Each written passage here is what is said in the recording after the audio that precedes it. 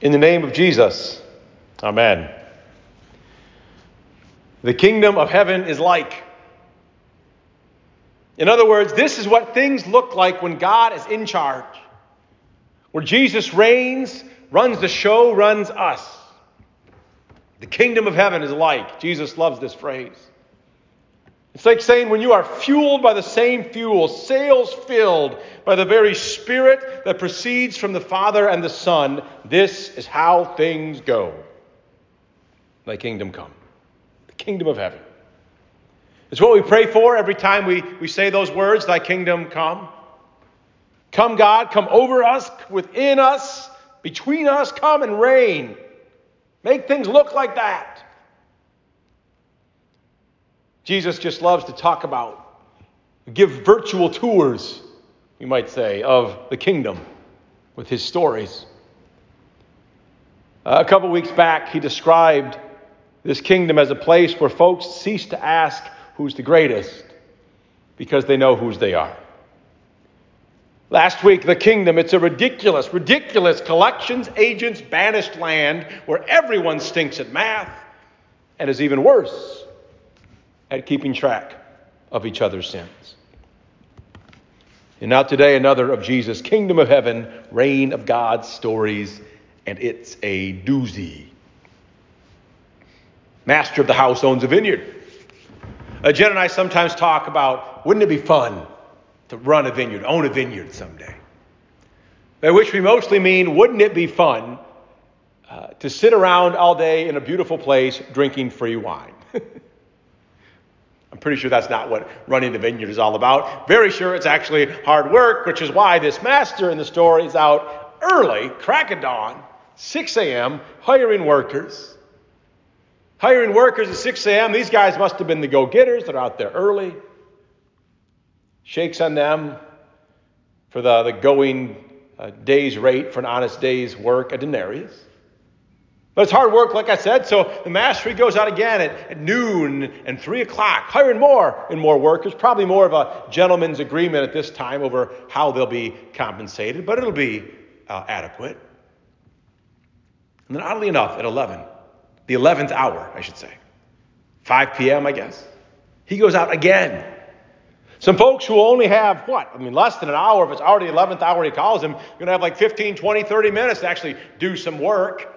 Hardly even break a sweat. He hires them too. And then the whistle blows. And payday. And once you know, the guys who came at the 11th hour, they opened their pay envelopes, a full denarius. Holy cow. Lucky them.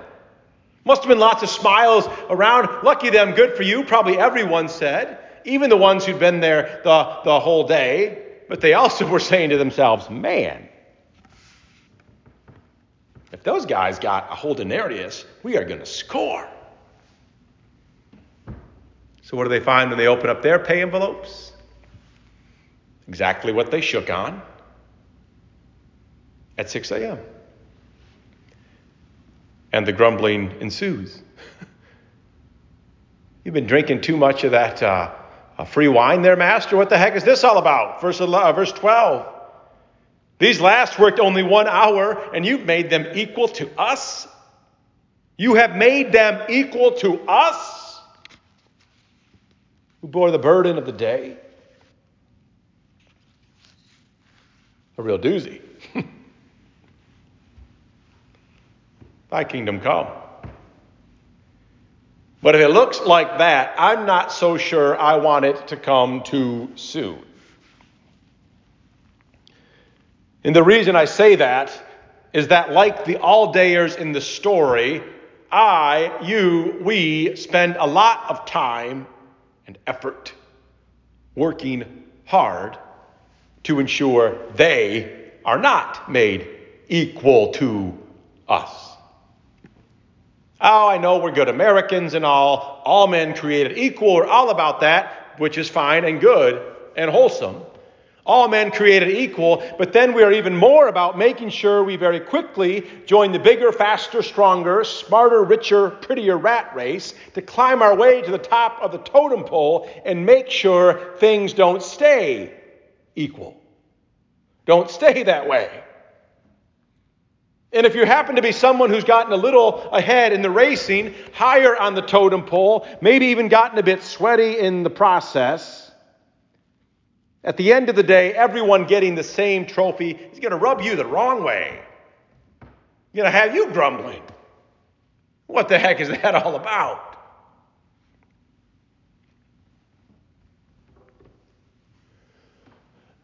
Well, what the heck that is all about is the kingdom of God. The grace of God. And if you don't like it, we'll get over it. That's grace. It's how grace works. And there's no two ways about it. It's offensive, yeah. There's plenty to stumble over in the Christian faith, but nothing more scandalous, especially to the totem polers, than this great leveler, grace. Nothing more offensive to the bigger, faster, stronger, smarter, richer, prettier, holier rat race runners, jonesing for trophies, paychecks, and the envy of social media followers with the blisters, sweat rings, and hypertension to prove it.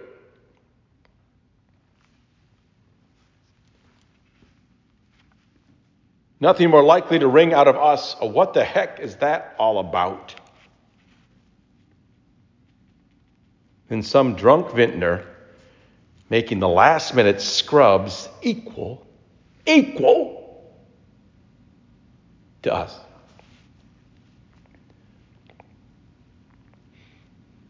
You know, the last time I preached on this, I sometimes look back at what I said previous times. I guess it would have been 3 or maybe 6 years ago when I kind of retold a bit of the parable. I kind of embellished a bit. Said, the early risers, those early birds, the diligent guys, they're probably folks who had paper routes when they were 10 and always been hard workers.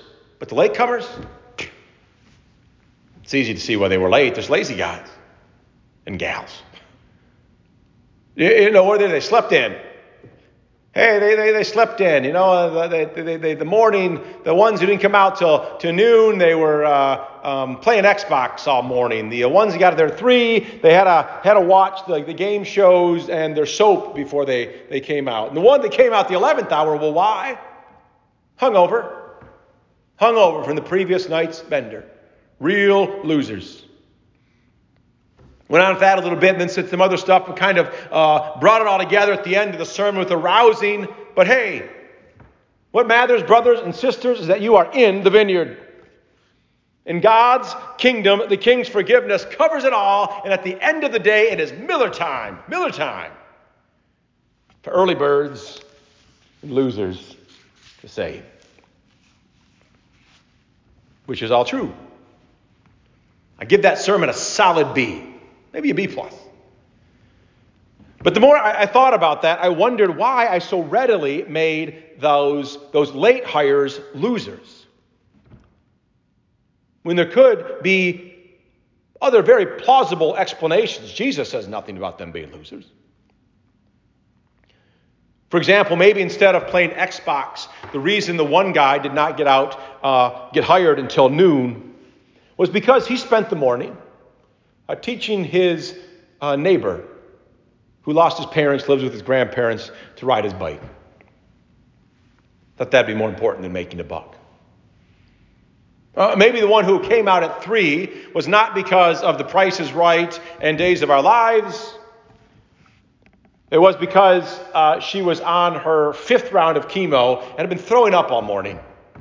Would very much have liked to stay in bed the whole day. But because she has bad health insurance and needs to make a buck, she at least had to come out and work for a few hours.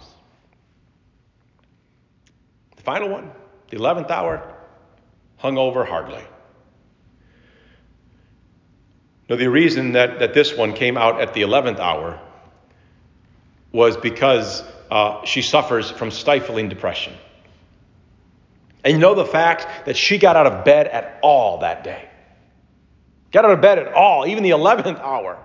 Took more strength and willpower, was more difficult for her than any all day in the field for those guys who were hired early in the day. Now why? Why do you think that I so quickly went to those loser explanations instead of those equally plausible ones? Well, I think it's easy. It's because while tipping my hat to grace, sticking in those loser explanations, which you may have done in your mind too, let me hold on to just a little bit of the some are more deserving than others totem pulling. A kind of, we all need grace, but some, the hungover losers, they need more grace than others, the early birds, with whom I associate myself. And even if they all get paid the same in the end, we all know they're not really equal. You can imagine maybe it's something like, think of some elite school or college, it's a bunch of guys, one of whom happened to have a father who has a name on one of the buildings at the school. You can imagine them getting together and say, we're all here in the school, we're all equal, I guess, but let's be very clear that we are here because we earned it. You are here because your daddy wrote a check. You see? And not just filling in the gaps in Jesus' stories. I'm pretty sure that kind of thing describes a fair bit of how we treat and view each other. I need forgiveness. Yes, I'm a Christian. I know that. I need forgiveness. But there's no pretending that I need nearly as much as those losers over there. Husband, wife, kids, parents, coworker, political foe, loser over there. Let this sound Jesus-y, but keep the totem pole.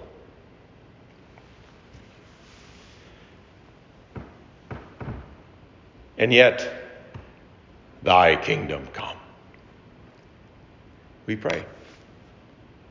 Yet there's still something about it. As much as I keep asking about being great, who's the greatest? As you enjoy honing your accounting skills to keep track of their sins. As much as we all work up a good sweat, making sure some are more equal than others, there's still something alluring about these pictures of the kingdom which Jesus keeps pouring over us. These parables, yes, in one sense they convict us. My life doesn't look so much like that. But yet, at least for me, and I think probably for you too, there's more. I'm trying to think of an image to explain it, and the one that came to mind was me at high school dances, which is probably a scary image. I went to these high school dances, and except for the occasional slow dance, I pretty much hung off to the side. Didn't do much dancing. Not because I didn't want to. Not because I didn't want to be out there. It was part of me anyway. All the girls were out there after all. And Rick Okins and Wyatt Shaw, carefree, good dancers, they were out there too. Looked like so much fun. Kind of wanted to be out there, but just couldn't bring myself to do it. Too much to risk. Too scared. What if I make a fool of myself? So look on from the sidelines with the other cool, that is, scared guys. That's the way these stories can kind of make you feel. You want to be out there. You want to be in that kingdom, but can't quite bring yourself to do it. Wouldn't this be something? Just imagine. Wouldn't it be something fun even to simply not care about who gets what and actually just be happy, genuinely happy to see the latecomer? And who cares why he's late? Catching a break. There's something so beautiful about that, even freeing. And I know it's hard to imagine, but imagine if that were the world, our world, your world. As practice, we might think of retelling some of those Bible stories we know so well in terms of working according to the kingdom logic. Go way back to the beginning, almost the beginning. Think Cain and Abel. You know Abel, when he gets that attaboy from God. And Cain, big Cain, firstborn Cain, hard worker Cain, follows in the father's business Cain, used to getting all the accolades, the child of promise. If instead of launching into homicidal rage when Abel gets the attaboy, imagine if he'd come to his brother and said, man, Way to go, little brother. I'm so happy for you. Or instead of trying to kill them, this is another story, this homicidal rage thing. We really don't like people being made equal to us. Imagine the yet childless Sarah. Remember Abraham's wife? The yet childless Sarah, filled with joy to see Hagar and little Ishmael bouncing on her lap. Or instead of grumbling, think of Aaron and Miriam, so proud to see little lisping brother Moses taking charge. Jacob's wives, Rachel and Leah, without a whiff of jealousy. Think of this. Without a whiff of jealousy, throwing baby showers for one another, sharing hand-me-downs for their sons. And then this, when 10 of those sons are all grown up, rather than throwing him in a hole, saying to the 11th, dude, all those colors, that jacket is the bomb.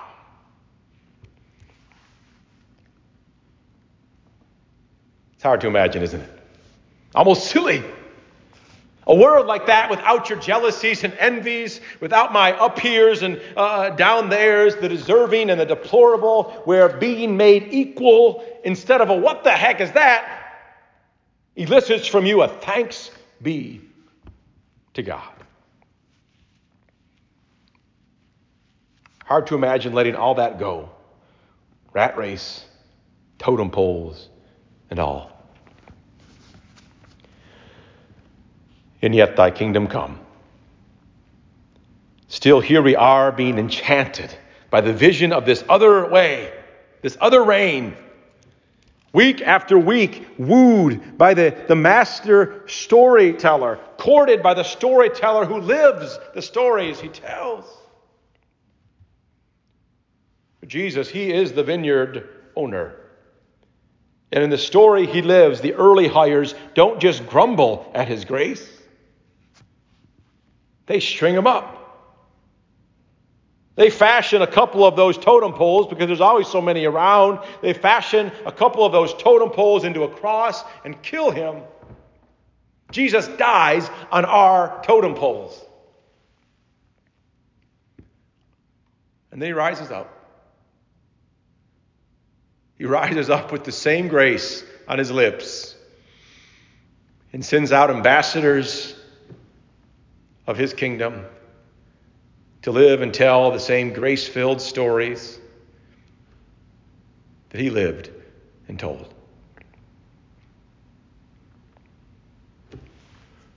The final image that comes to mind, in addition to the high school dance thing about wanting to do something but finding it really hard, that came to my mind was those icebreaker trust games. You know that thing where you're supposed to put your arms out and close your eyes and just fall back into the arms of people behind you? I cannot do those. At least not without a lot of coaxing.